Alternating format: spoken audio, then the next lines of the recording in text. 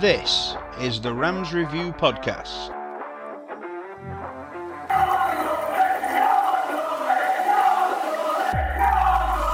Discussions, insights, interviews, and analysis. All passion, all Derby County.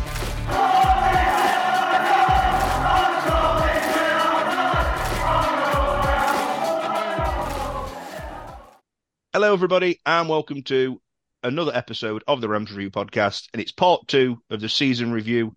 We had part one released last week with Jack, who's joining us this evening as well. Jack, how are we doing? Hi, I'm good, thanks, mate. Good. You was with Corey and obviously former Athletic reporter Ryan Conway, and you basically dived into Derby's pre-season, Derby's transfer business, Derby's this, Derby's that, Derby's everything. There's still obviously going to be plenty of Derby chat as it's a Derby County podcast, but what we have to do, and what we always do on a season preview as well, is get somebody in who knows what they're talking about in terms of the rest of the division. And obviously there's only one man really that knows that, and that's Gab Sutton. How we doing, mate? I'm glad the mask is still on, Jason. It's great to see you. Thank you for having me. No, you're fine. I mean, and that is pretty much the second part of our preview. We have to, as I just said off the air there jokingly, Derby fans now have had 12 months of League One football for the first time in, nearly 30 years. We kind of know what the division's all about. It's everything everybody warned us it was going to be. It's not always pretty at times. It can be a bit physical. It was a bit too physical for Derby at times. Ultimately, in a squad that was obviously not quite as strong as it should be. Managerial change, not even halfway through the season, and ultimately Derby fell short. Just to touch on it, I don't want to, keep into the past too much, but just to get your opinion, because I don't think we've really had you on since. Ultimately, whilst Derby fans obviously would have been disappointed that they weren't in the playoffs, I think you have to argue that in the end, the three best sides went up, didn't they? Absolutely, yeah. I think you've got to credit Sheffield Wednesday, Ipswich Town, and Plymouth Argyle, especially. I think really going to Derby County, Jason, it feels to me from an outside perspective that lots of people will probably assume Derby County can afford David McGoldrick and Conor Hourihane, and even players like Max Bird, and you'd think that James Collins, even players who have played in the Championship for a lot of seasons, and you'd think they should be too good for League One and they should have got automatic promotion.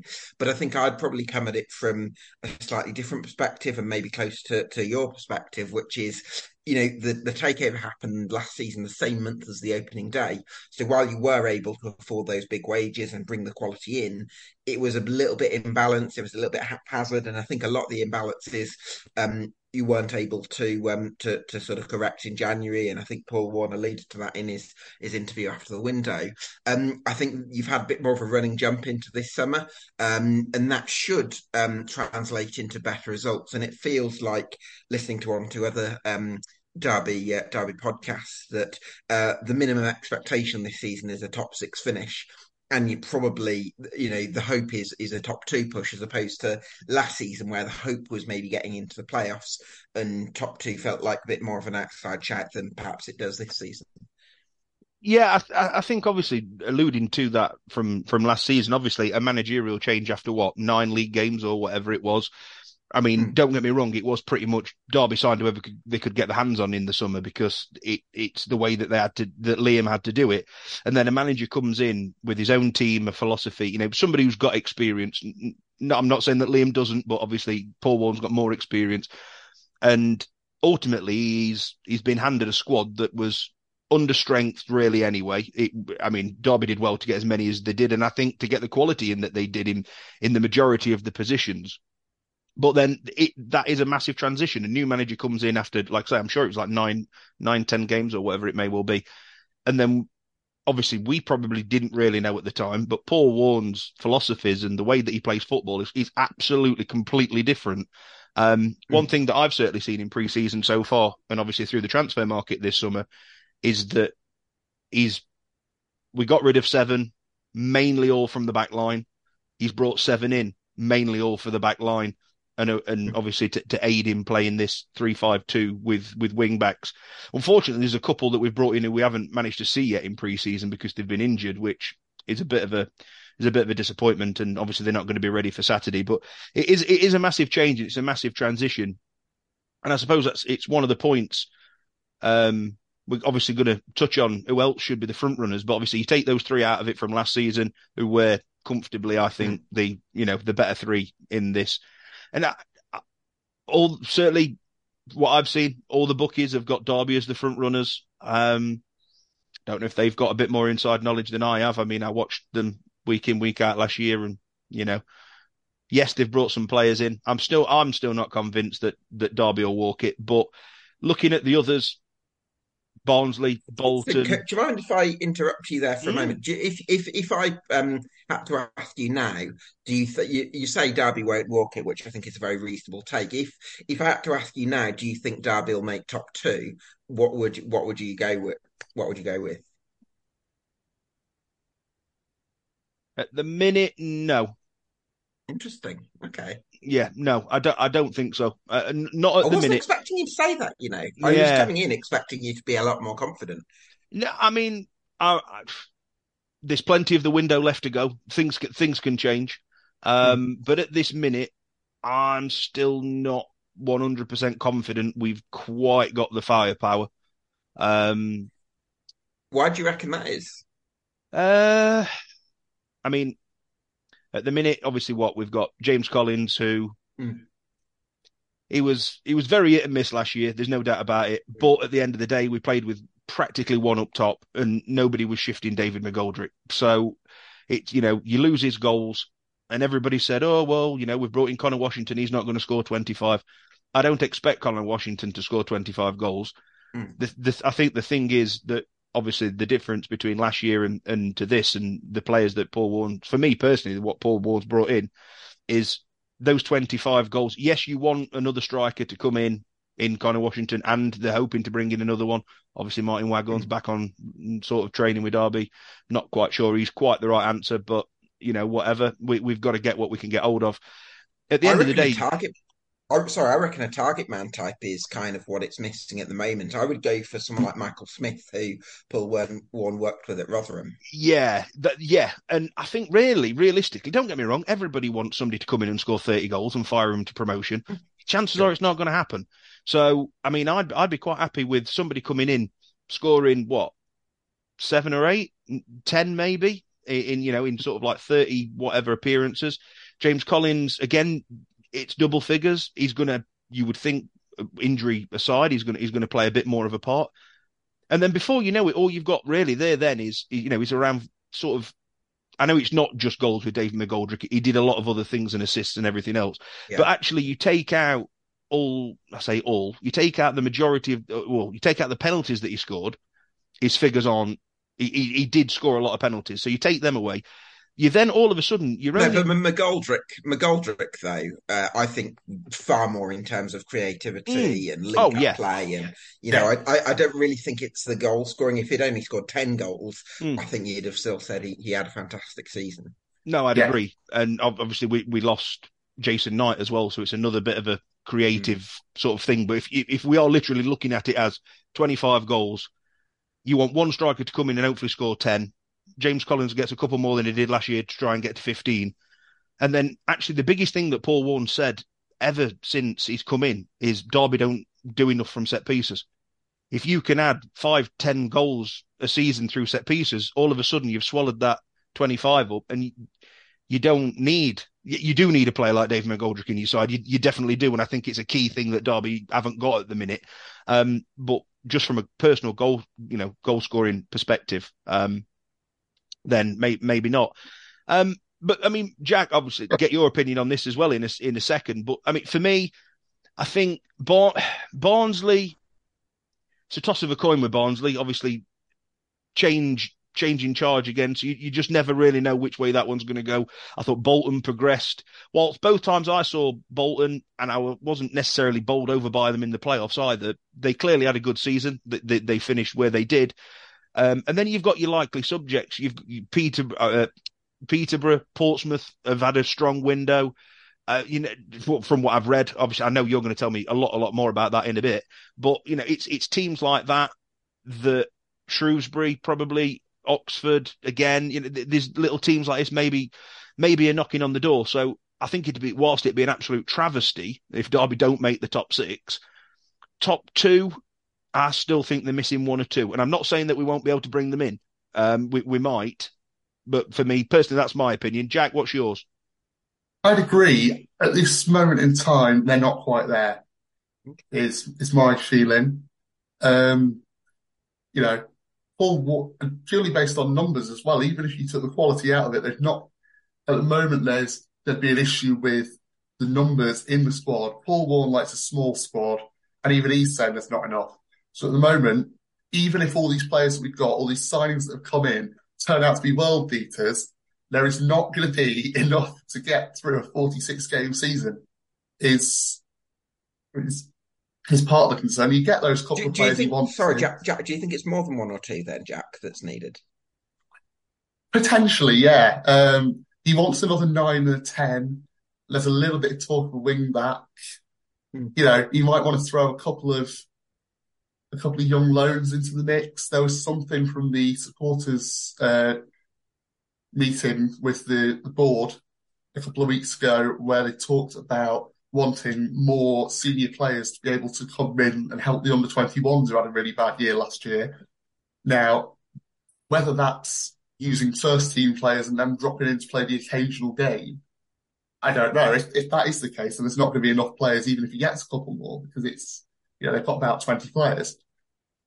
If what they were alluding to there was deals like the Bradley Johnson deal, and they want a couple more of those who are going to coach and play solely with the under-21s, that could work. Just on the goals, there's a comment on Twitter on the tweet about the first part one of this season preview that we did the other day, and it's a guy called Tom Newton saying goals must also come from defence midfield as well as strikers to make it up. Take the tally above last season, as we're saying.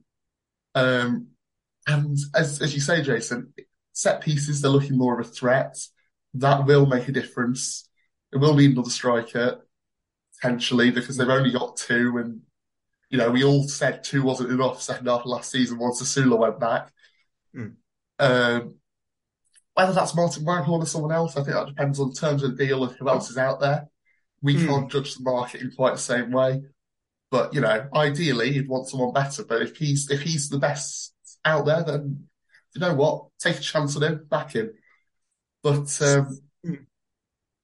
we'll see. I mean, what he would do, and I said this the other day, is he'd slot into the group nicely. He knows them all, and Paul Warne seems to already be getting on with him and think he'd be a good fit in the group, which is as we know a big part of the signing criteria for him, if you like. But yeah, it's going to be that whole team coming together, mucking in, and just everybody's output increasing a bit. A couple of signings, you get a 9, you get a quality attacking midfielder as well.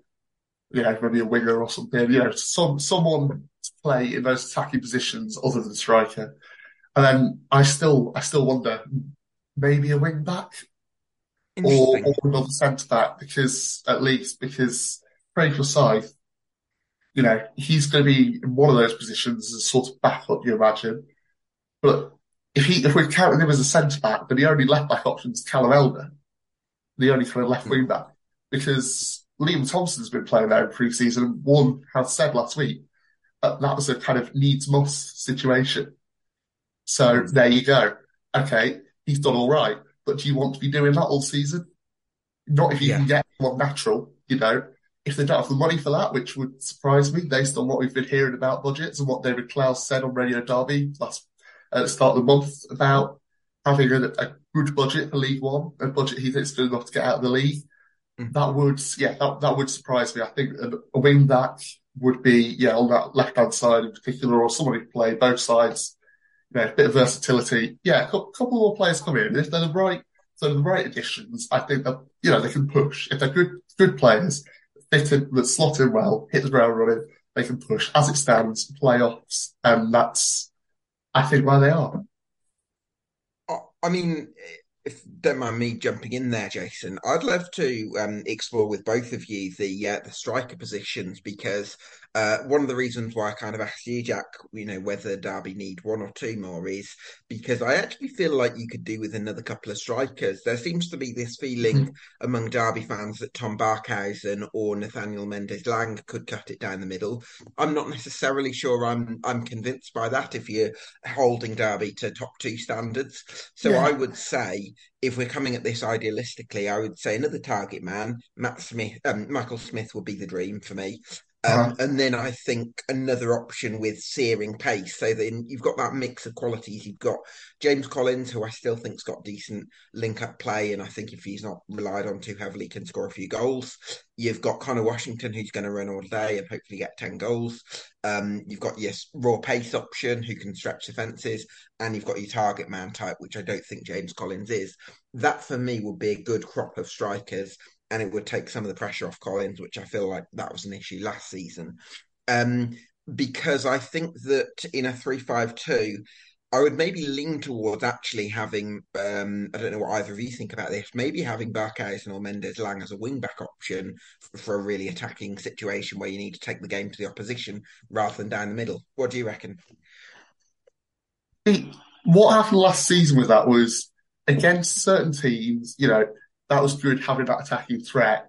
In other moments, Mendes Lang looked a little bit shackled, didn't he, by that defensive responsibility. And that's what's going to be really interesting because if he was shackled by that defensive responsibility, I also agree with you that I don't think he's he's an out and out striker. Mm. Where he did seem to play well towards the end of the season was when they played with two behind the striker and the wing backs, and that's sort of 3-4-2-1. And having that role higher up with a wing back, doing the hard work. That's, Jason Knight was shoved out there because he just runs all day. Mm. So that sort of role is probably where he thrives. I agree. It's probably a couple of strikers. So in part one, for those who listen to that, you know, we were assessing kind of the links with Waghorn and Jordan Rhodes, kind of were the two that were discussed. And Ryan took us through kind of the pros and cons, which way he was leading. But we were also talking about the experience there. Do you want the experienced player, or do you take a chance on a youngster who will cost you games at times but can come up with big moments? In an ideal world, I think, as you say, two strikers, you get an experienced striker on the right terms, willing to come into the team, play a bit, but also not, not angry if they sit on the bench. And you get a youngster who's hungry for minutes, can stretch that defence, provide a different option. If we are looking at this idealistically, as you say, get one of each. Get a pacey youngster and get an experienced head. Win-win. But as I say, it might not be that simple. To be honest, I would have to agree. I think at times when we saw Mendes-Lang was a little bit better. Tom Barkhausen looked lost at left wing back. He really did. I think that the biggest probably difference between this season and last season, if they were to have another go, and by the way, unfortunately, I don't see where Tom Barkhausen fits in at Derby otherwise, if I'm completely honest, is that when we sort of played a back three for a little while last season, it was Chester, Davis, Forsyth. Well, there's absolutely no pace whatsoever. Now, don't get me wrong, with what we've brought in this time, obviously you've got Cashin involved as well. It was not the quickest lick in the world, but you've got somebody who knows how to defend, but just the defensive positioning of Sonny Bradley. I mean, obviously when we had Jagielka in the Championship, he couldn't run, but he didn't need to. Jagielka and Davis as well. Yeah, I know. With their walking sticks. I know. But Jagielka didn't need to run. It was very, very rare he got caught out for pace because he reads the game. It's what he can do. But you can't play out with those with that though, Jason, because they're so sort of uncomfortable. I remember watching you come to Birmingham, and I think we've sort of exposed that a few times when you just kept giving the ball away in your own defensive third. So But I just, if we were going to go down Barkhausen, Mendes-Lang as wing backs, there's a bit more protection for them. they still are going to obviously have to get back, but I think with that three, and you're probably going to have one of the three in midfield sitting as well. There is a little bit more protection for them. But yeah, without that, just on that, Jason, are we confident Max Bird's going to stay? Yeah, I think so. I think he'd have gone by now. If I'm completely honest, I think he'd have gone by now. And to be honest with you, it would probably be a bit of a damaging blow now. If he was to go, I think it would take a bit of a hit. But again, you see, that's a position, especially losing Jason Knight as well. I mean, don't get me wrong, Max Bird's got ounces of potential and so far in pre-season he's looked quite fit. Actually, I think he's going to be given the license a little bit to go further forward. Jason, that seems to be quite a common theme, because I heard another Derby fan saying James Collins looks a lot more fit than he did last year. So I reckon Warne's gone full Pochettino on the players and just got them in really tight sprinting sessions. Yeah, I think so. I think so. From what I've seen, and then, to be honest, I mean, certainly in that midfield, which for me, Corey Smith obviously couldn't play it, wasn't able to play midfield for us last season. Filled in at right back, did a sterling job. I've seen 3 out of the 5 pre-season games live this year, and Corey Smith, I think, has been one of the best players on the pitch in all 3. And even Paul Warne said how good he was on Saturday against Sheffield United. So I thought he did. I thought he did well against Stoke the week before. He knitted things together. And again, another one that we've not really... He's almost a bit like a new signing, because he's going to actually be playing in his natural position now. And it's more round pegs in, round holes this season with Derby.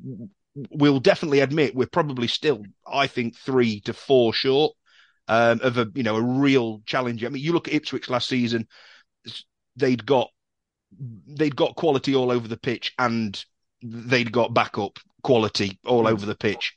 And that's a team that obviously over 2.5 years built, spent a bit of money, and I would assume, me personally, I assume they're going to go into the Championship. I don't know if they'll set it alight, but I don't see them coming back down. So obviously, no. It's like that. So yeah, Derby are, and I think still, you've got to look at it. I've been a bit surprised this transfer window. I knew wing backs were coming in. There was no doubt about that. And we knew that new centre-halves have to come in, because we'd let 3 or 4 go. But the age of them has surprised me. All the talk was sort of Derby were going to bring in these players sort of like 23 to 28. I don't think we've brought in one, maybe Wilson. So there's been Ward, who is 28. Of course, yes.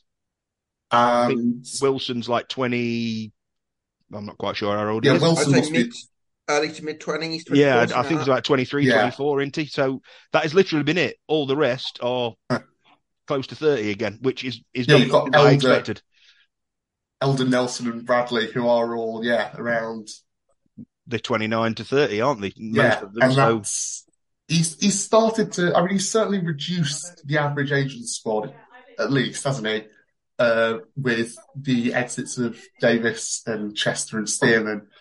But it wouldn't have taken much to reduce the average age. It would be difficult to keep it at that level, wouldn't it? So even that's not very impressive.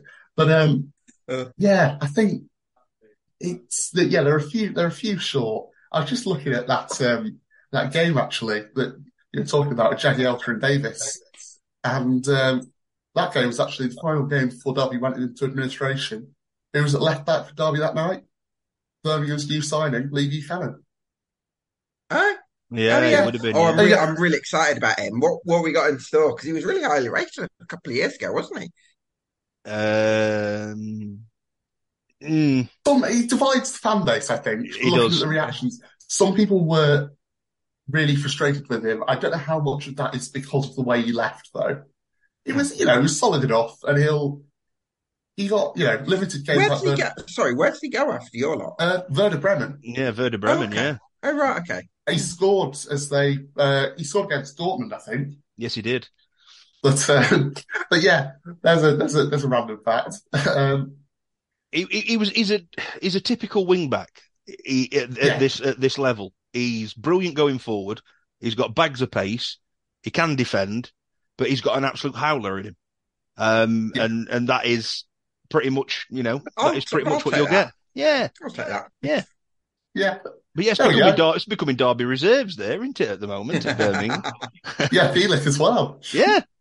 But It's like Derby Oh, 3 Bielik, the years one you ago. were saying best player in the championship before he got injured. Now he's Derby reserves, is he?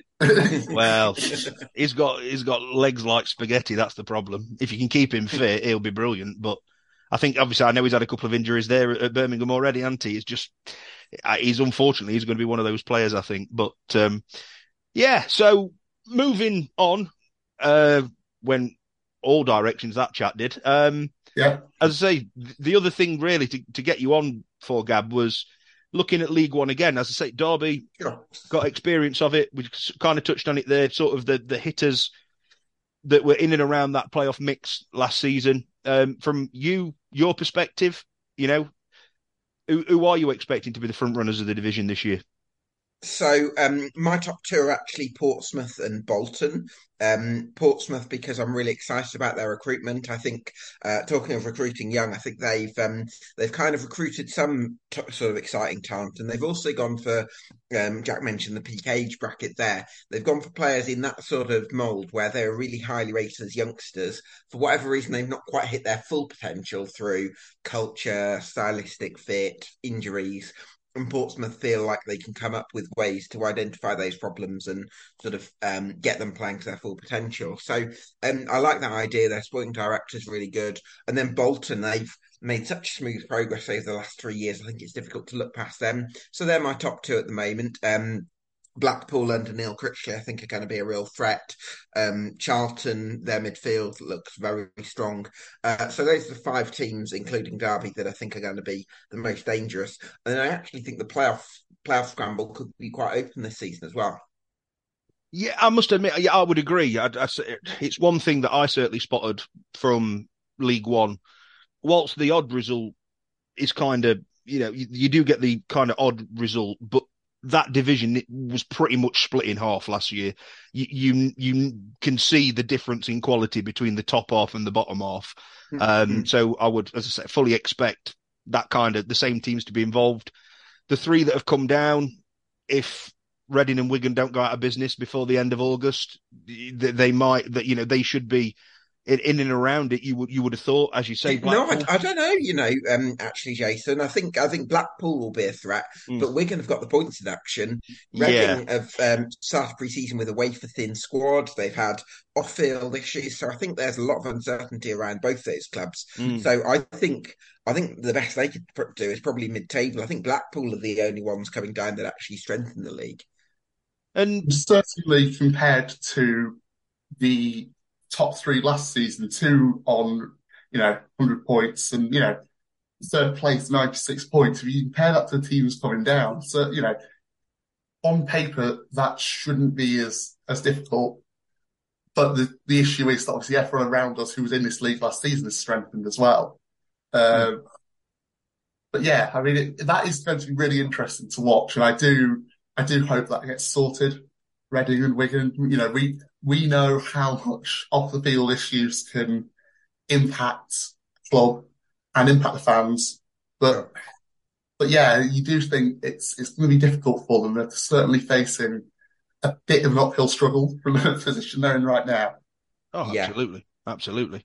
Looking at the other end of it then, Gab, I mean, obviously the three teams that have come up last year, when I looked at the three teams that come up, I thought Exeter might have been a team that kind of surprised a few. Obviously, in the end, a pretty decent mid-table finish, but none of the three really pushed it. Do you think there's any of the promoted sides can get anywhere near the conversation, or is it just the stepping quality is a big difference?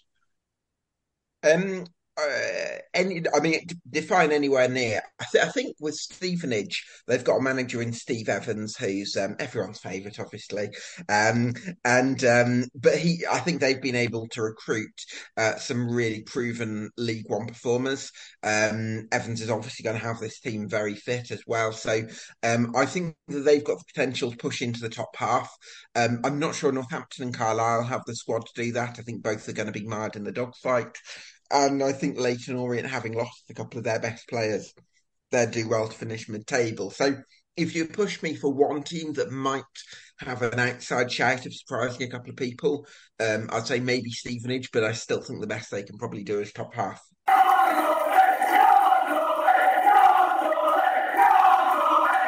So for the first fans' view, opposition view of the season, we start with Wigan Athletic, and I'm delighted to say joining me is not Wigan fan Barry. Barry, introduce yourself to the Derby listeners.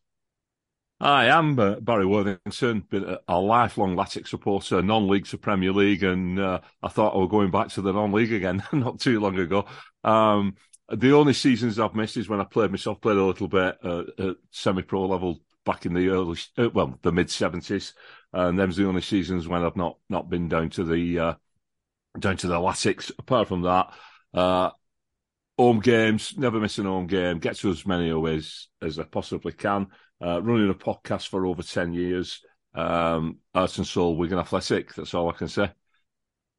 Well, hey, and that they're the fans that you want to be talking to. So, as I said, this chat is all about Wigan. And before we go on to, the season, this coming season, it would be remiss of me to not mention, obviously, the last 18 months to 2 years, and any Derby fans out there listening who follow all divisions will know that Wigan have unfortunately have been through something that Derby fans know all too well: administration, points deductions, not as many as we got, but still a fair amount. As we were just chatting off air there, Barry, obviously League One champions a couple of seasons ago, everything you thought was rosy, and then that championship season, points deduction. I know I've looked at the table, obviously, before doing my research. Even though the points deduction, putting those points back on, you wouldn't have still stayed in the championship. But from a Derby fans, obviously, we know what it was like. 21 points was a massive hit, and it just hits the morale, doesn't it, of the team? Even a 3-4 point deduction, we spoke about it for the best part of 2 years on our podcast. What effects is it having on the players? And you hear people coming out in interviews saying, "Oh, it's we're just solely focused on things going on the pitch." But when obviously Derby was a bit of a similar thing to Wigan, we weren't. Players didn't know if they were getting paid. I know under Wigan, I don't think they did get paid on time some months. I think it came close with Derby. I don't think it actually happened, but I know it came very close. But all in all, on a season back, that winning of the championship season, League One season, it just ultimately deflates everybody, doesn't it? What was it like? Derby fans know all about it. A championship season marred with off the field activities and negativities. Barry, from a fan's point of view, it's not fun turning up week in, week out, is it?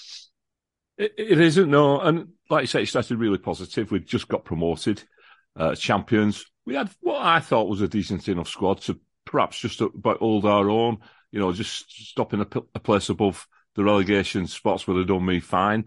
And we started fantastically. We went down to Norwich and took the lead, and we ended up with a 1-1 draw. They'd just come down from the Premier League.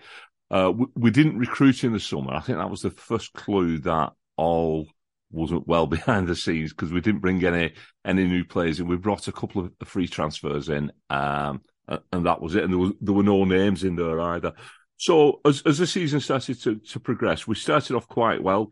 I think we beat Blackburn in October, and we went 7th in the table, and everything looked rosy. It was under Liam Richardson, who had become a bit of a folk hero at the club for some of the things that he'd done. He'd been with us through administration, then won us the league the season after. He'd been involved in the Charlie Wack incident when he had his cardiac arrest and give him CPR. So he was like, the local hero. And we had a bad performance away at Coventry. We only lost 2-0. Jokericks destroyed us. I mean, he was destroying most teams last season in the Championship. And then on the way back from that game, there's strong rumours that Richardson had got sacked, and it was a bit of a blow, really. We wasn't aware of any financial troubles behind the scenes, but indeed Richardson had got sacked, so we started looking for a new gaffer. And we made possibly the worst managerial appointment in the history of football, appointing Kolo Toure. That was in November. Oh, God's truth. I mean, he'd no idea, that guy. But then some rumours started to fly about non-payment of wages. Now, we'd had one previously at the end of the previous season, but they put that down to banking issues with it. It was on a bank holiday, and they're paying money from abroad, and there were banking issues, and everybody accepted that.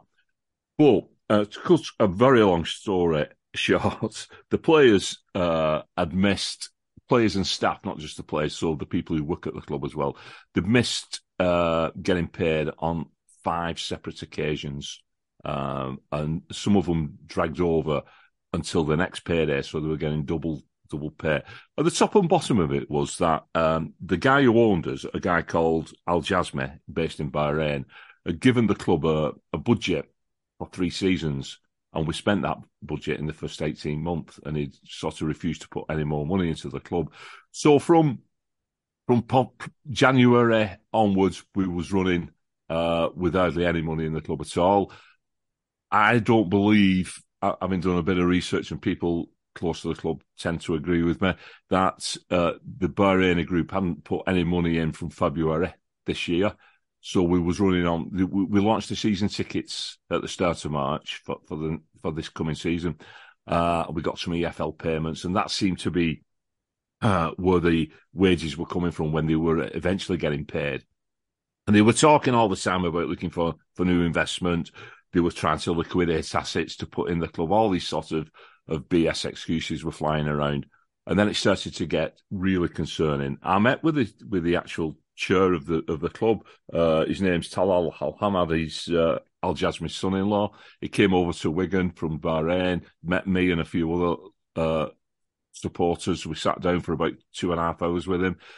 He just promised us the earth. He's here for the long term. This, by the way, this was in March. He's here for the long term. He's going to invest heavily over summer. We're going to stop in the Championship. Sean Malone is a great manager, which he is, and all these sorts of things.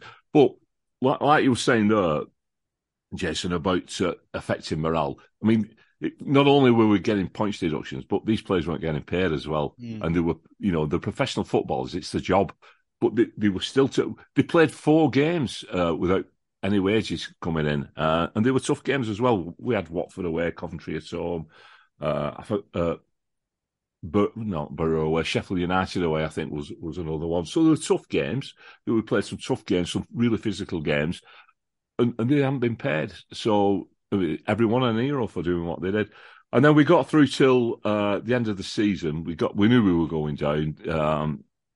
Personally, I think it was unlucky. We got it with a couple of injuries to keep. We brought in Martin Kelly from West Brom, looked superb, did his ACL in the 75th minute of his first game away at Blackburn, out with 3 centre-halves out with ACLs last season. So that affected us. But, all clubs get injuries.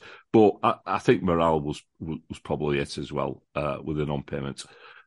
Last game of the season, we played Rotherham at home. A couple of players refused to play in that game, but some players did, even though they hadn't got paid, and were out of contract for the coming season. So again, massive thanks to them. Likes of Stevie Colker played in that one, and he knew he weren't getting a contract with us, and he hadn't been paid, and he still played. James McLean was another, captain the side, hadn't been paid. So it was good to see them lads put the shirt on and play for the supporters. But then the worry started to kick in. We got HMRC rumours that they hadn't been paid for a couple of months, and then it was made public, and then they issued a winding up order. The owners said they were talking to some pop guy from Solihull who was 19, and he's tried to buy Morecambe, and he couldn't prove funds for buying Morecambe, and he wanted to buy Wigan Athletic, and this is who they were selling to. And we thought, and the EFL was saying, like, you're going to have to go into administration, but with no assets. If we went into administration, it just looked, it was so dark and so bleak. And to be quite honest with you, I thought we'd gone. I really did. I'd just lost all heart. I thought, this is it. We've been through it once with administration. We've got very close to losing the club then. I couldn't see any way out of this.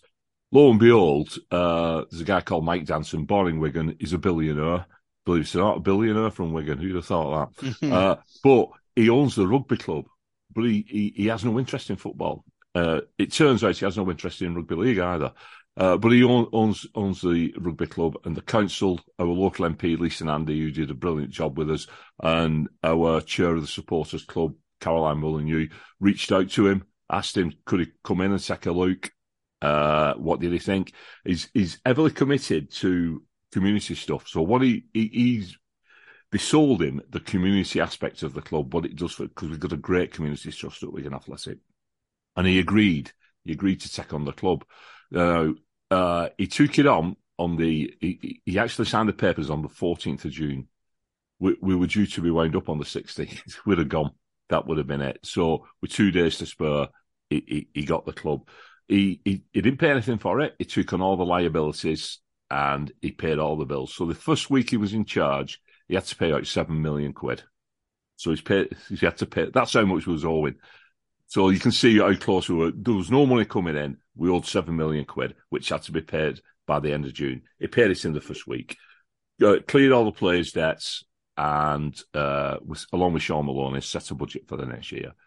And then he stepped aside again. With no idea, with no chair or board structure at the moment. He's just he's letting all the different heads of department come together and run the club at the moment. So obviously, things will be changing in the coming weeks and months, I think, where he'll put a solid structure in. But he's actually saved the club. So the thing that the lads and lasses who are supposed to have got to come to terms with now is supporting a club on a much reduced budget, because one thing he has said, even though he's a billionaire, he isn't going to be pumping money into Wigan Athletic. It has to become self-sustainable as much as possible. Now, Sean Maloney, I tell you, we're very lucky to have got Maloney in when we did.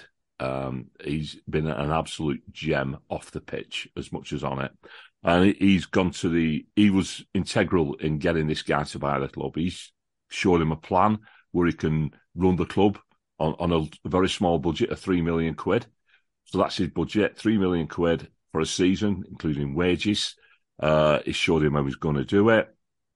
And he's bought, Danson, the guy who owns us now, has bought into this.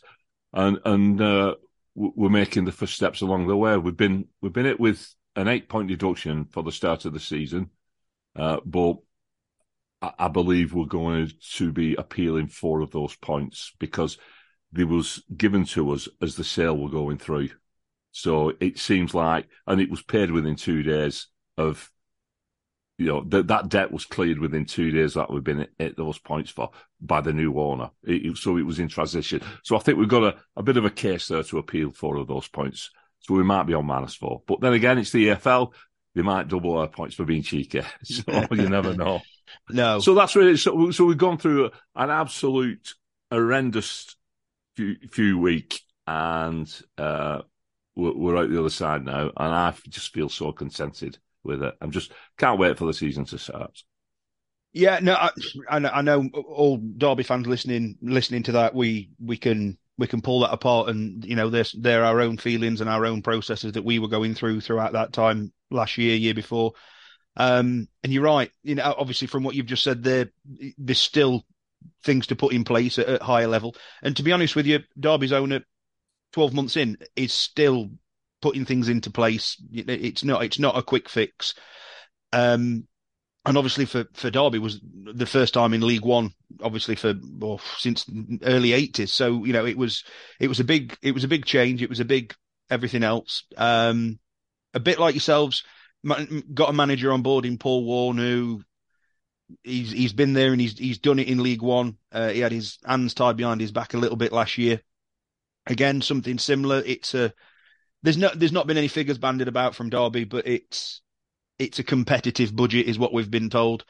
We've made, I think it's 7 signings now this year. He's looking for another 2 or 3 at least, so that'll be another 10. Added, and even in League One, these players don't come cheap. So, there's a competitive budget about. Obviously, luckily for us, all our points deductions and everything have gone, and we've been able to readjust to life of the new Derby County going forward. And last season was it was a bit of a reality check, I think, for a few playing in League One. Obviously, didn't get out the first time of asking. I know all the bookies have got Derby as the favourites this year. I'm still not confident of that, I have to say. I think we'll be up there, but if we can, I wouldn't be as bold to say that we're going to walk it. And I've noticed most bookies seem to have us for that. But no, it's going to be another interesting journey in League One. But obviously Wigan, back to Wigan. Wigan know all about League One. Unfortunately, they've been a bit of a yo-yo-y sort of club over the last few years, going up and down, up and down. But something you mentioned in the off air there, the last 3 times that you've been in League One, well, 3 out of the last 4, you've won it. Even with that points deduction barrier, as we was just talking about before we started, I'm going to let you have your opinion because you said you've got one, obviously. I would still see Wigan, coming into this division and being one of the front runners for me. Certainly out of the 3 that have come down. Obviously Reading are in absolute disarray at the moment. Don't seem to know what's going on with them. So they could be a bit of a hit and miss. You just never know what you're going to get with them. Blackpool, okay, maybe they'll be the top half. Now I've seen a season in League One. You can kind of see what strengths and weaknesses clubs have. There is a bit of a divide in there. So I'd still, any team coming down from the Championship, you would expect them to be at that top end. But Wigan, for me, Barry, what do you think personally, and then sort of a feeling of the rest of the fans? What's the expectations for Wigan this season? Not to get relegated, number one. I mean, that's what I keep saying. Maloney keeps saying anything but relegation will be a success. We've lost 13 players, and when I say 30, I mean 13 first teamers. Graham Shinney's gone. One of your old lads, Graham Shinney, didn't really play much for us. I thought he was a bit of an headless chicken. A lot of fans worship the ground he walked on, and the more he didn't play, the better he got, if you know what I mean. He was one of them. But he didn't play a great deal. But we've lost goals in Will Keane. He scored 29 goals the last time he was in this league. Max Power, Tom Naylor, our midfield duo. When we won the title, they were immense, absolutely immense. So we've recently, 2 days ago, Jack Watmore walked out of the club, having terminated his contract because he'd been paid late back at the back end of the last season. So he's gone on a free. Personally, if that's how he's behaved, I'm glad he's gone. But he is a Rolls Royce player, I'll be honest with you. He was absolutely top class. So somebody's going to get a bargain with him there. And we've brought in 8 signings. So they're all young lads, though. This is the thing. We're Maloney's vision for the coming season, or for working within this budget, is to promote from the academy. We've got a brilliant academy. Brilliant, absolutely. And bring in young lads, hungry young lads from either on loan or who's been released by clubs. We've got a centre-back from Bayern Munich, an Arsenal midfield player, a lad from Celtic. So we're bringing in players from big clubs. We signed Kel Watts again, who was with us in the season we got promoted. Centre-back, very good, left-footed as well. But we've retained some players, and we've still got Charlie White still on the books. Now, he can score goals at this level, and he's been playing well in pre-season. He looks like he's back. He looks like he's finally got over the incident and the psychology of it as well. He's getting stuck in again, because he's got a defib fitted. And it, right. For it to go off, if his heart goes into arrhythmia, bang, it'll go off during the game. It's gone off a couple of times, and I think it's all been psychological with him. I read an interview where he says when he's going for challenges, his first thought is to protect it, because it's under his rib cage where it's stuck. But he seems to have got past that now, so he's been playing quite well. We've got a young lad, Charlie Hughes, who's come through the academy. They reckon he's going to play for England. I think he'll definitely be a Premier League player. He's been captain the side. He's only 19. He made his debut on Boxing Day up at Middlesbrough. I actually know his family. They're from Wigan. You'll see him on Saturday, number 6. Look out for him. Wow, that's all I'll say about him. Wow, what a player he is. We've got this Matt Smith. We signed him on from Arsenal on a 3-year deal, free transfer. I'd never heard of him. He's been on loan at Doncaster and Cheltenham, but spent a season last season back with Arsenal. What a player! I mean, he's like a bit like if you think of Adam Forshaw, how he used to play, or even Bannon, that little midfielder who's picking the ball up off the defence, doing the quarterback stuff. Sometime a 40-yard pass, sometime a 2-yard pass, but they're all splitting the opponent's wide open. Is that type of player is really, really good. And with a couple of other players coming through, we've just signed Tello Asgard. I've got to mention Tello Asgard. Was Scottish Norwegian. His mum and dad play for the Liverpool Philharmonic Orchestra. That's why he was born in Liverpool. He's a Norwegian under-21 international with a thick Scottish accent, and he's got a wizard of a left foot, a wizard of a right foot. Super player, and he's I think he's 21 now, but he's been coming into the first. He's been in the first team for the past 3 or 4 seasons. He was very good last season. I think he'll be immense this season in League One. What are we going to do? I'm waxing lyrical here, but I mean the thing is, a League One season can be quite daunting. It's very physical. You pick injuries up, you pick bookings up. It's the strength in depth. We're starting on -8 as it stands. I tell you what, if come the festive period, when we get through that and we get into January, if we're in the top 10, I can see us pushing for a playoff place. Now, that's all I'll say, pushing for a playoff place. But we'd have to be in that position then. And we've got a tough start. We've got yourselves away, we've got Barnsley away, and we've got Bolton away. And that's like going to Beirut, going to Bolton, isn't it? And then we've got 2 promoted sides as well. We've got Northampton and Carlisle United. So 2 teams coming on about. So for me, that first month is quite hard. And if we can come out of that, perhaps 6 or 7 points, almost clearing that -8, I'll be very, very happy. But we're more than likely going to get to the end of September before we're looking like we've got any chance of getting out of the bottom 3, So, and it's all psychological as well, isn't it? The longer you're in there, the difficult that wall becomes to knock down. So I'm not holding any opinion that we're going to absolutely smash it. We've got almost a brand new side with young lads. There's not a great deal of experience there. We've got James McLean. We've got McGuinness, but McGuinness is injured. Charlie White's been around a bit. Talon Lang's had 3 good seasons with us now. He's 24 now, Lange, and he's coming into his own. But apart from Callum McManaman, we've re-signed Callum McManaman, but I don't expect Callum to play the full season. I think he'll be in and out. But apart from that, we've not got a lot of experience in that side.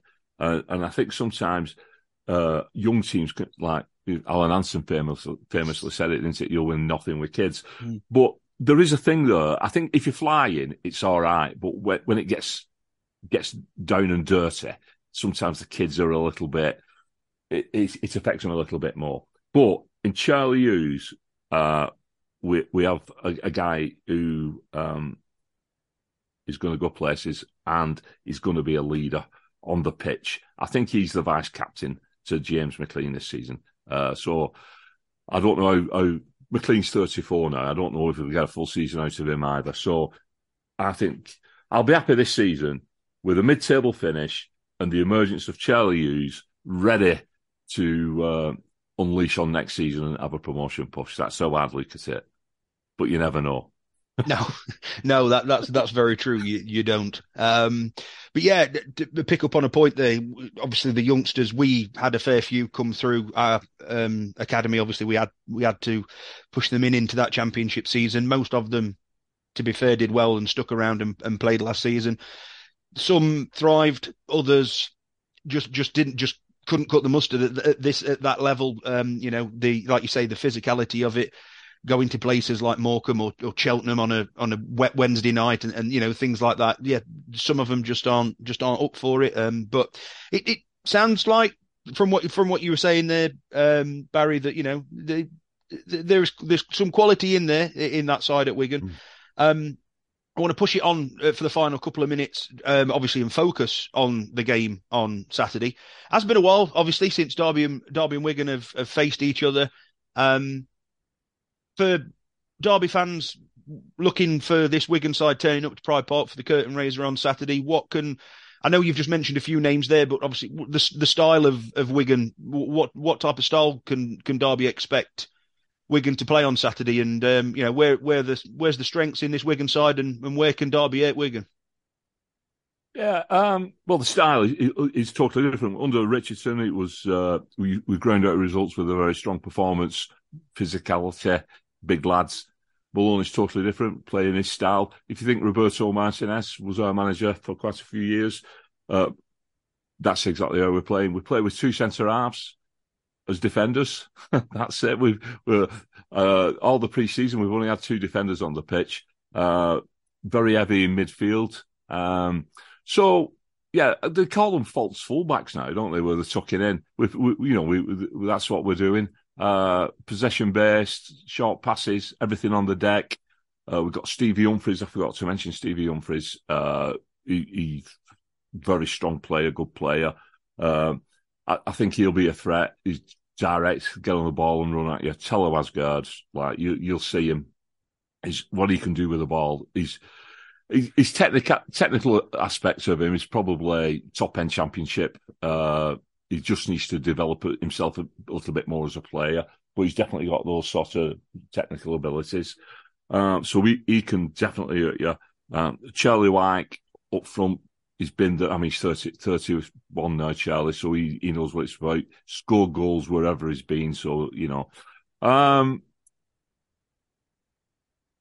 think we'll play it on the floor. We'll keep possession, and then we seem to keep possession and then burst.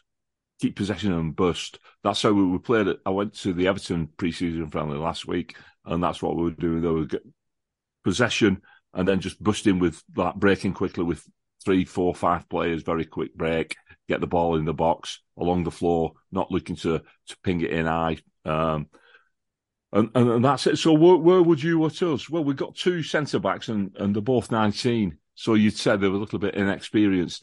They're good in the air and they're good on the deck. They're very comfortable. What we will do, we'll play the ball out. We've got a young keeper as well. I think Ben Amos has found himself dropped down to the bench this season. Sam Tittle, he'll take his place in goal. Again, he's 21 years of age. He's absolutely brilliant. But what Sam's really good at is playing the ball out. He's like a sweeper at the back. So he can hit. It's a 40-yard pass and he can hit a 2-yard pass as well. But if you start to press us, this is the thing. Everton, when I was noted that Everton were pressing us high. They were trying to get the ball off us and we were playing out. And you know yourself, if you play that style of football, you can come unstuck with it. I do know Paul Warne. He's an ex-player of ours, Paul Warne. I don't know if you knew that. He started his football and professional career with Wigan Athletic. All Latics fans follow his career, and we loved it when we played Rotherham because we were meeting up with Warne again, and he always said nice things about us. So it's good to be reacquainting with Warne. And I know what type of football Paul Warne plays because I've seen it. I've seen it with Rotherham. I know exactly.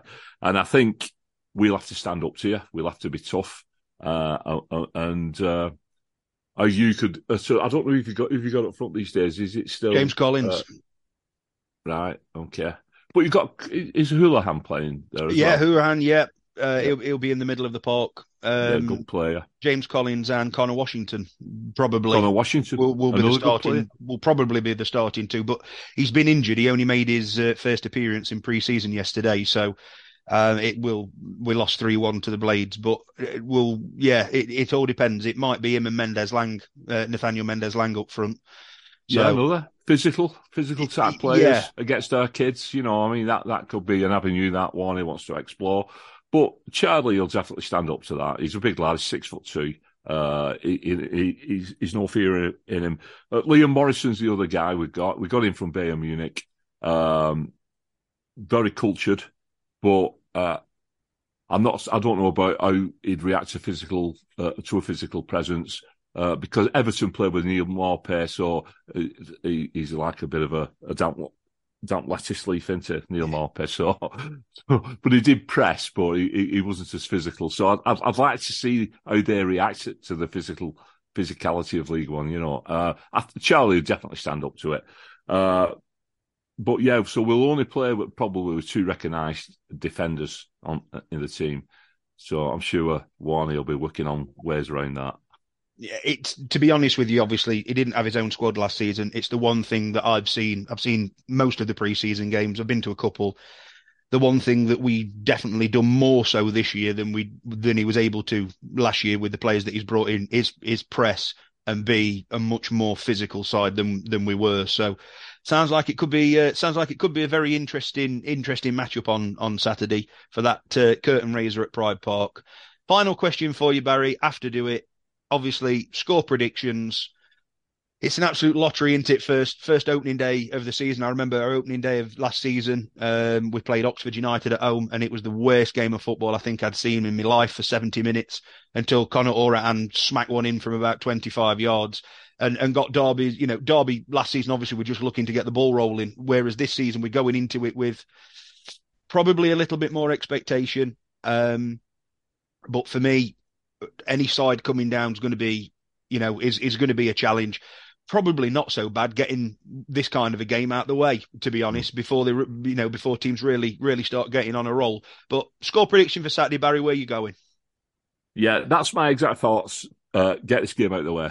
So I think it'll be a draw. I'm tempted to go for a 0-0, but I'd like to think that we could score a goal. So I'll go for a 1-1 draw with us taking the lead and then Derby putting the pressure on and scoring an equaliser midway through the second half. Fair enough.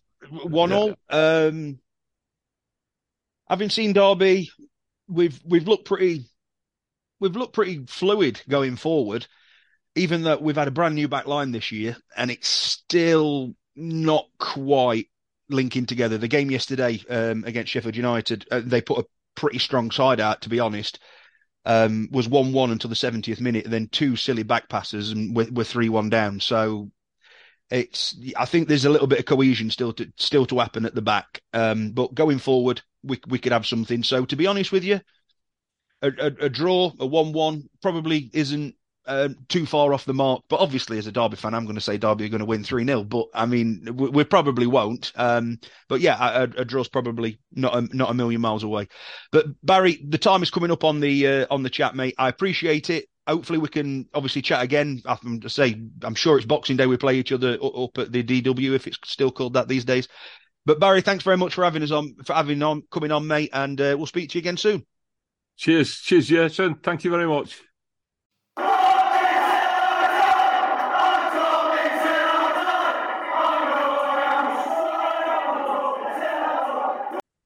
So attention's turned then from the division as a whole to back to Derby County and the curtain raiser, Pride Park on Saturday. It doesn't actually feel that long ago since the end of last season. Normally normally the summer months are a little bit boring unless you've got a World Cup or something like that. But obviously we've been blessed with the Women's World Cup that's going on at the minute. I've been blessed with 6 wonderful weeks of Test match cricket, watching England get dampened in the Ashes. You know what? I've never been able to get into cricket, Jason. It feels like there's too many pauses for me. I feel like if football went out of existence tomorrow, the sport I could get into would be rugby, but I don't think I could get into cricket because it feels like feels like a lot of standing around for me. Well, I mean, yeah, there can be, and that is a lot of people's argument who don't watch cricket. But yeah, if you can get into it, it's one of them sports. If you can get into it, then we've been blessed with that. But obviously, the football season, certainly at our level, starts on Saturday, and obviously we briefly just touched on them there a little bit. One of the relegated sides, immense financial problems. Derby fans will know all about that. Their owners, they've had all sorts of trouble with that. Managerial changes. I know it's hard to, because obviously at the minute they are going to be starting on -8 points, which I know that they're challenging 4 of those, I believe.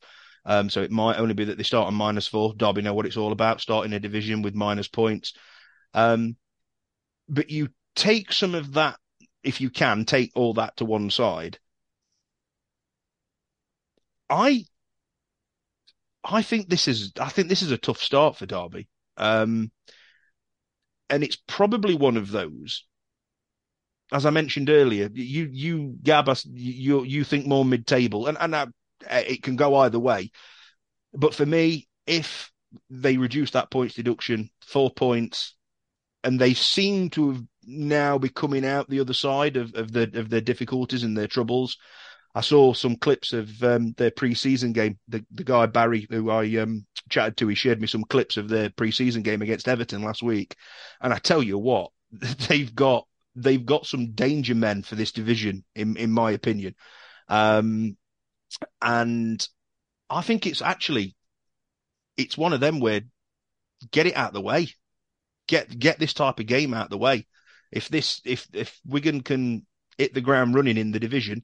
A stat that he pulled out, 3 out of the last 4 seasons they've been in League One, they've won it, and they've absolutely romped it on 2 occasions, apparently. So, they are. I think they're a bit more dangerous than maybe you give them credit for, Gab, personally. But for you, looking at it from the outside, Derby, Wigan was a championship fixture, obviously not so long ago. Probably a Premier League fixture. I'm trying to think now. No, I don't think it was actually the last time we were in there. But I think a good advertisement for League One football, and I personally, I think 2 probably big hitters in the division going head to head on opening day. It's exciting. Yeah, I disagree a little bit. I can understand your thought process with that. For me, I think this is a rebuilding season for Wigan Athletic. They had a takeover of Mike Danson, which looks pretty positive for the club in terms of the long term. I think it was last month, technically as we record, still July. But I still think there's a bit of a rebuild going on there. I think what helps them is that they've got a great academy. So there's definitely players coming in from the youth setup that we should be looking out for. They've got a goalkeeper called Sam Tickle, who Wigan fans think could be their number 1 this season. So that shows you how highly rated he is. And there's lots of other players like that that could have a breakthrough season. But I think that's probably how this season will probably end up being remembered for Wigan fans. I don't expect them to achieve too much that's special on the pitch, just because they started the summer from a point of instability and not knowing what the future is going to be. And I think that's always going to have a bit of a knock-on effect. I'm not sure it's a top 6 squad, and then you add the points deduction to that. I think it's going to be mid-table for Wigan, but I think with the possibility of maybe blooding a few players and giving them foundations to push on for next season. But I think Derby should very much be going into this game as favourites and with the expectation of getting the 3 points. Yeah, certainly the goalkeeper was a player that he said that he's pushed Ben Amos sort of out of the picture, and they've also got a 19-year-old centre back on loans from some German, Liam Morrison from Bayern Munich, Bayern Munich, which is somebody. Obviously, I'm guessing with a surname like that, he's from England originally, but it's not very often you swap Munich for Wigan. I wouldn't have thought very often, but Scottish, according to my right there you go then. So I'm going to be watching that closely again. A little bit closer to home in Wigan, but yeah, a bit different to Munich, I would have thought. But to be fair, it's exactly what he said. It's a young, inexperienced goalkeeper and back line, but the potential's there for them if they can hit the ground running, which obviously Derby know all about, throwing youngsters in and seeing how many of them can make it stick. And sometimes it works and sometimes it doesn't. I'll say from the clips that I saw, we shared a couple on the podcast Twitter page. They like to get the ball down. There's no doubt about that. They can knock it about. He said they're very reminiscent of Wigan under Martinez. I don't know if they'll ever get to that standard at League One, but that's the kind of football that they're going to be playing. His only sort of thing was, have they really got anybody to score enough goals to get them going? Which every team, obviously, every team is screaming for. A couple of old boys in there, obviously James McLean's still there. A fan's favourite. Callum Lang's done it at this level before, so there's that possibility. Yeah, but certainly from what I saw of him, I appreciate it was only 1 pre-season, and I think, as I say, if any Wigan fans watched Derby's pre-season game at the weekend, they'd have thought, oh, Derby were, good value. And to be fair, we were, but it doesn't necessarily mean that that's obviously how things are gonna pan out. But Jack, you look at it as well, Derby, Wigan, opening day season, cast your mind back 12 months. We had that first game against Oxford, which was absolutely dreadful for 68 minutes or so until Conor Oran decided to show Derby fans what he was all about and got obviously Derby over the line on that day, and that set up Derby's League One campaign. 12 months on, we're going into it, and if we like it or not, we are bookies' favourites, pundits' favourites to certainly be up there for a reason. And as I say, even if they are struggling, even if they are going through transition, they're still a name. They're still one of the relegated sides for me. And Derby have got to show that they've got more than them straight away off the bat.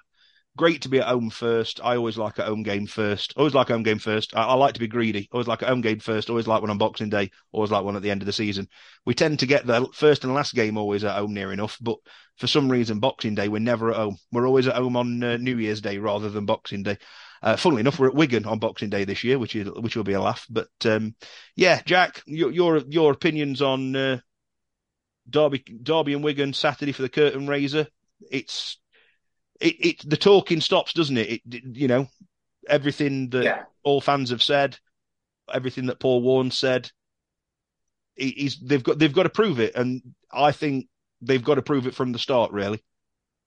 Yeah, it's now about not talking talk, but it's walking the walk. You've got to be able to translate it from words to actions on the pitch. I mean, I think, Wigan, what they will have is a start with this points deduction. It could bring them a bit of togetherness and a bit of siege mentality within the team that are there, within the youngsters who are being thrown in. If you cast your mind back a couple of years to the Derby squad and administration and that whole mentality, that could work in their favour. But yeah, it's difficult to know what to expect from them. I think in terms of some people, the people backing them to finish high and then others seeing it as a kind of season to start a rebuild. It's not dissimilar from where Derby were 12 months ago, where you have people thinking, oh, well, they're too big a club to be in this league, they're going to go straight back up. But what actually transpired was, do you know what? It's about setting foundations. And yeah, Derby just missed out on the playoffs, but that probably put them in a better position going into this summer so they could get things sorted and have more time. And they've had, a proper pre-season now with no distractions. We're already seeing from even the training videos how much fitter Derby look. Paul Warne said in his first press conference, one of the most striking things about very first press conference was, aside from his love of coffee, was wanted athletes. He's now able to turn these players into athletes. Wigan, on the other hand, everything's going to be a little bit up in the air, isn't it? It's just makes things like a bit more difficult. Although, Jack, the other kind of caveat what we've kind of touched on is I do think that Wigan are in a better position than Reading, even though Wigan are the ones with the points deduction, because they've established some sort of synergy from the second half of last season, where although they went down, they actually were really one of the best defensive teams in the league after Maloney took charge. The problem was scoring goals. He did galvanise them. He galvanised the club as well. And they had a really solid organisational structure, and they started pre-season training with a pretty full squad.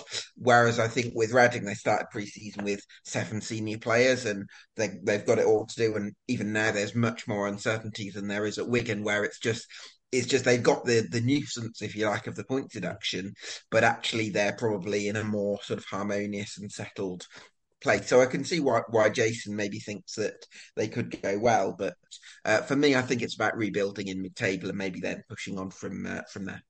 Yeah, I mean, I think as well with that is even if they might not be able to do it over the season, there's certainly enough quality there based on how they perform to cause Derby problems to make it'll be really difficult to break down, is what you're effectively saying. They can, even if they can't do it consistently every week, there's certainly scope for them to spoil Derby's day on the opening day by just, putting a kind of brick wall up. But yeah, I think it is. It's a really interesting one with the league on the whole this season because you do have these two teams with these kind of these kind of extra things going on off the pitch as there was a couple of years ago, which we wish we didn't have to consider as fans, but they're there and that's the reality for Wigan and for Reading. And I think for Derby, it's about taking the momentum from pre-season, isn't it? Because if you think about Saturday, even loss, those two goals came in the last 10 minutes. They've done pretty well considering they were playing the Premier League side. Corey Smith's goal actually is first for Derby. So we're seeing, we are seeing improvements in him. And you'd say, Jason, he is a bit like a new signing. Mm. But yeah, again, Derby, I'm concerned about depth, but that's, similarly, not to say they can't turn off and play really well on Saturday. It's can they do that consistently? So, yeah, I mean, I think it'll be a good game. And I think also, compared to this time last season, what we were saying in the preview last season, this is a much better position, so much better position to be in. And as much as, look forward, but also, thank goodness we've had a proper pre-season, because it means we can give things a go and come into it with positive mindset, I think. I'd agree. And I think what comes with that, though, like we kind of said, there can't really be any excuses this time for Derby if things go slightly against it. I mean, I don't wish to do a disservice to half the teams in the league, but if I'm as blunt as I can be, for the first 7 or 8 games last season under Liam, Derby played some fancy football but couldn't put the ball in the back of the net. One of the reasons why he left. I think we only won 2 out of those 8, I think it was, or something like that. We drew away at Shrewsbury. We drew away at Morecambe. Games we comfortably should have won. We dropped silly points at home last season, Port Vale being one of them, and things like that. Derby were, for me, a little bit mediocre last year, and they still nearly got into the playoffs. And it was only the fact that there was 3 outstanding teams in the division that Derby weren't in those playoffs. So for me, something's going to have to go catastrophically wrong if Derby are not in the playoffs for me personally this year, because I don't want to be disrespectful. I just don't see 6 or 7 teams better than Derby. I really don't. And so Jason, I completely agree with you on paper, and I think that it would be. I think I'm prepared to say Paul Warne actually did a decent job last season, despite finishing outside of the top 7. I don't think you'll be able to say that this year. No. However, my concern is how Paul Warne manages expectation, because this is the biggest level of expectation Warne has ever had to manage in his career, where at Rotherham he could almost be that underdog, if you like. And I think his style of galvanizing people is a little bit more suited to a situation where it is a little bit more us against the world. And even when Rotherham were in League One, he was up against some bigger clubs. And his style of galvanizing people is, he'll get people together in a dressing room and he'll say, "What are you doing this for?" And people will write down, "I'm doing this for my mum, I'm doing this for my dog, I'm doing this for my pet tortoise," whatever people would say. And they would all put that on the board together, and they would kind of sort of put those things together so everyone's fighting for each other's cause, which is a great way of motivating people. He calls it the Y wall, I think, doesn't he? Say again, Jack? I'm pretty sure I saw a clip in which he called it the Y ball or something. The Y board, that yeah. would surprise me.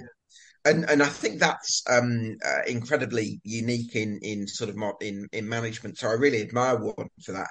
On the other hand, I think there's a flip side to that vulnerability that Paul Warne has, which is, I think that sometimes he can catastrophize a little bit. He frustrates me a little bit in the sense that I don't think he necessarily believes in himself to the extent that his track record suggests he should. And I think if I was a Derby fan, that would irritate me a little bit, especially supporting, a club that, not to sort of put too fine a point on it, but does have a ground history in English football and does come with a certain prestige. how do you kind of reconcile that mentality of a club like Derby County, a big name in English football, with the mentality that Paul Warne has at times, which can be a little bit defeatist sometimes, or a little bit, catastrophizing. That's the sort of dynamic that I'm a little bit wary about. I think it looks great on paper. Will it come together in practice? No, I fully agree, and I think, like, to a point that you've just had there, the expectations. I think the expectations this year are that we're going for it. What does he do when 28,000 people are screaming at him because things aren't quite going right? Is he going to be good enough? Has he got the managerial nous to be able to cope with that? I'm not saying that he hasn't, but he's never been in that predicament before, So yeah, it'll be interesting to see where it goes. But obviously, that's all for the future. We shall wait and see.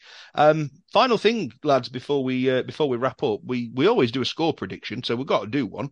I've already sort of done one on the mini preview with the Wigan podcast. But Jack, I'm gonna start you off. Are Derby going to get off in the 23-24 season with 3 points?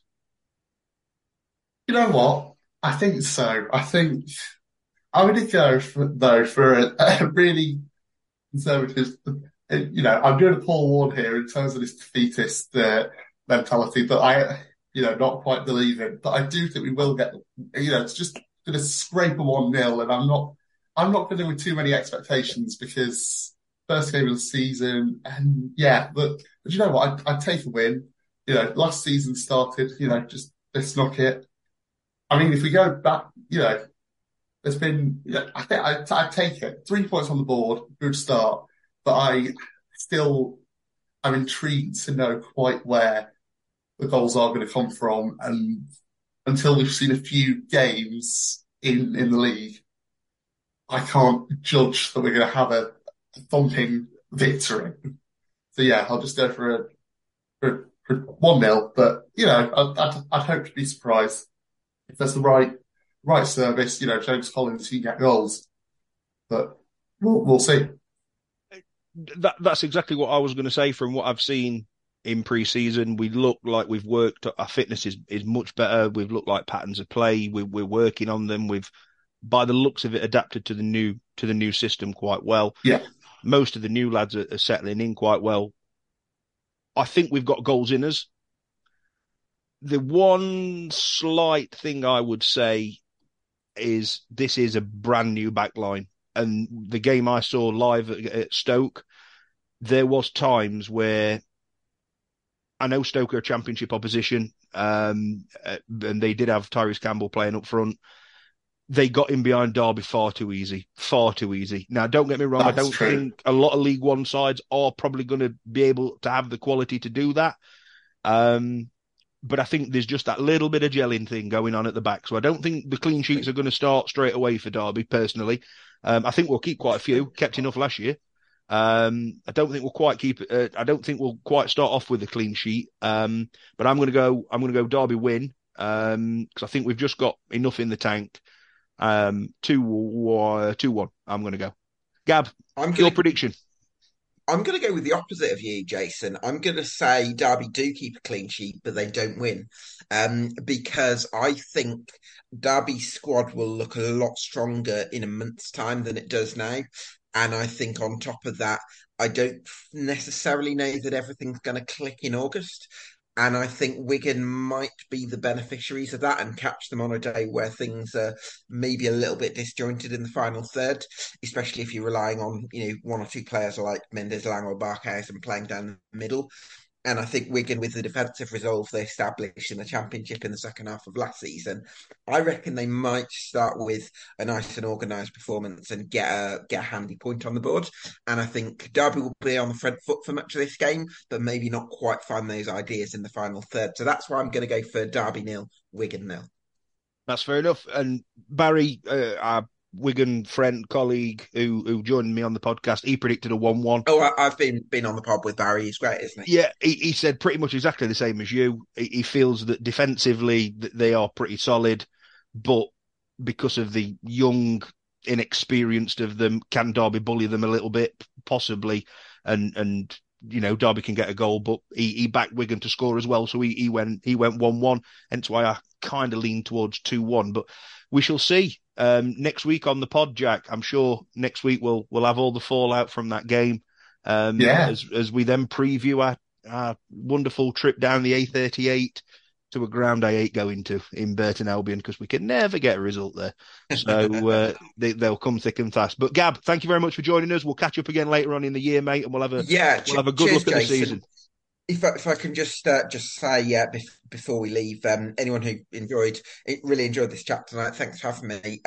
If you like my stuff, you can give me a follow on Twitter at Gab Sutton. I also have fans like yourselves, Jason and Jack, on my show EFL Debate, where our League One show is at 7:00 on Wednesdays, so you can join us for then, and hopefully you'll be joining us for the Championship shows the year after. So follow me on Twitter at Gab Sutton and follow the hashtag EFL Debate. Not a problem at all. Cheers, Gab. Thanks very much, mate, and we'll speak to you again soon. Jack, as always, thanks for joining, mate, and I'll see you next week. Yes, thank you. I'll just do a quick mention as well. England winning final group game, the World Cup tomorrow. Point will see them through, or Denmark winning against Haiti. I'll have some content from that, which I'll post a link to on my Twitter or on podcast socials, and people can track England through the tournament with me, hopefully. So, yeah. No, absolutely. And I know one thing that we've not done over the season preview, because we couldn't get around to organising it, is obviously we haven't previewed the women's side of things, but we'll try and, obviously, Jack, you're our expert on that, so we'll try and get something sorted. They don't start until 20th of August, so we've got a little bit of time. We'll make 5 signings announced on Friday night. But, exactly. As I said, it broke when we were recording on Thursday. Amy Sims, friend of the podcast, you'll be captain. So it's an exciting season there, but we've got a bit of time and we can work on that. Absolutely. Coming days. Yeah, absolutely. We'll get that sorted. But that's all for this week's episode. Thanks for listening. And as always, up the Rams.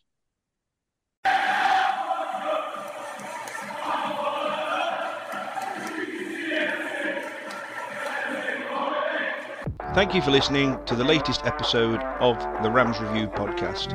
Don't forget to like and subscribe wherever you get your podcasts. If you'd like to get in touch, we're on Twitter at RamsReview1. Our Facebook is Rams Review Podcast, or you can drop us an email, ramsreview@hotmail.com. Thanks for listening, and until next time, up the Rams.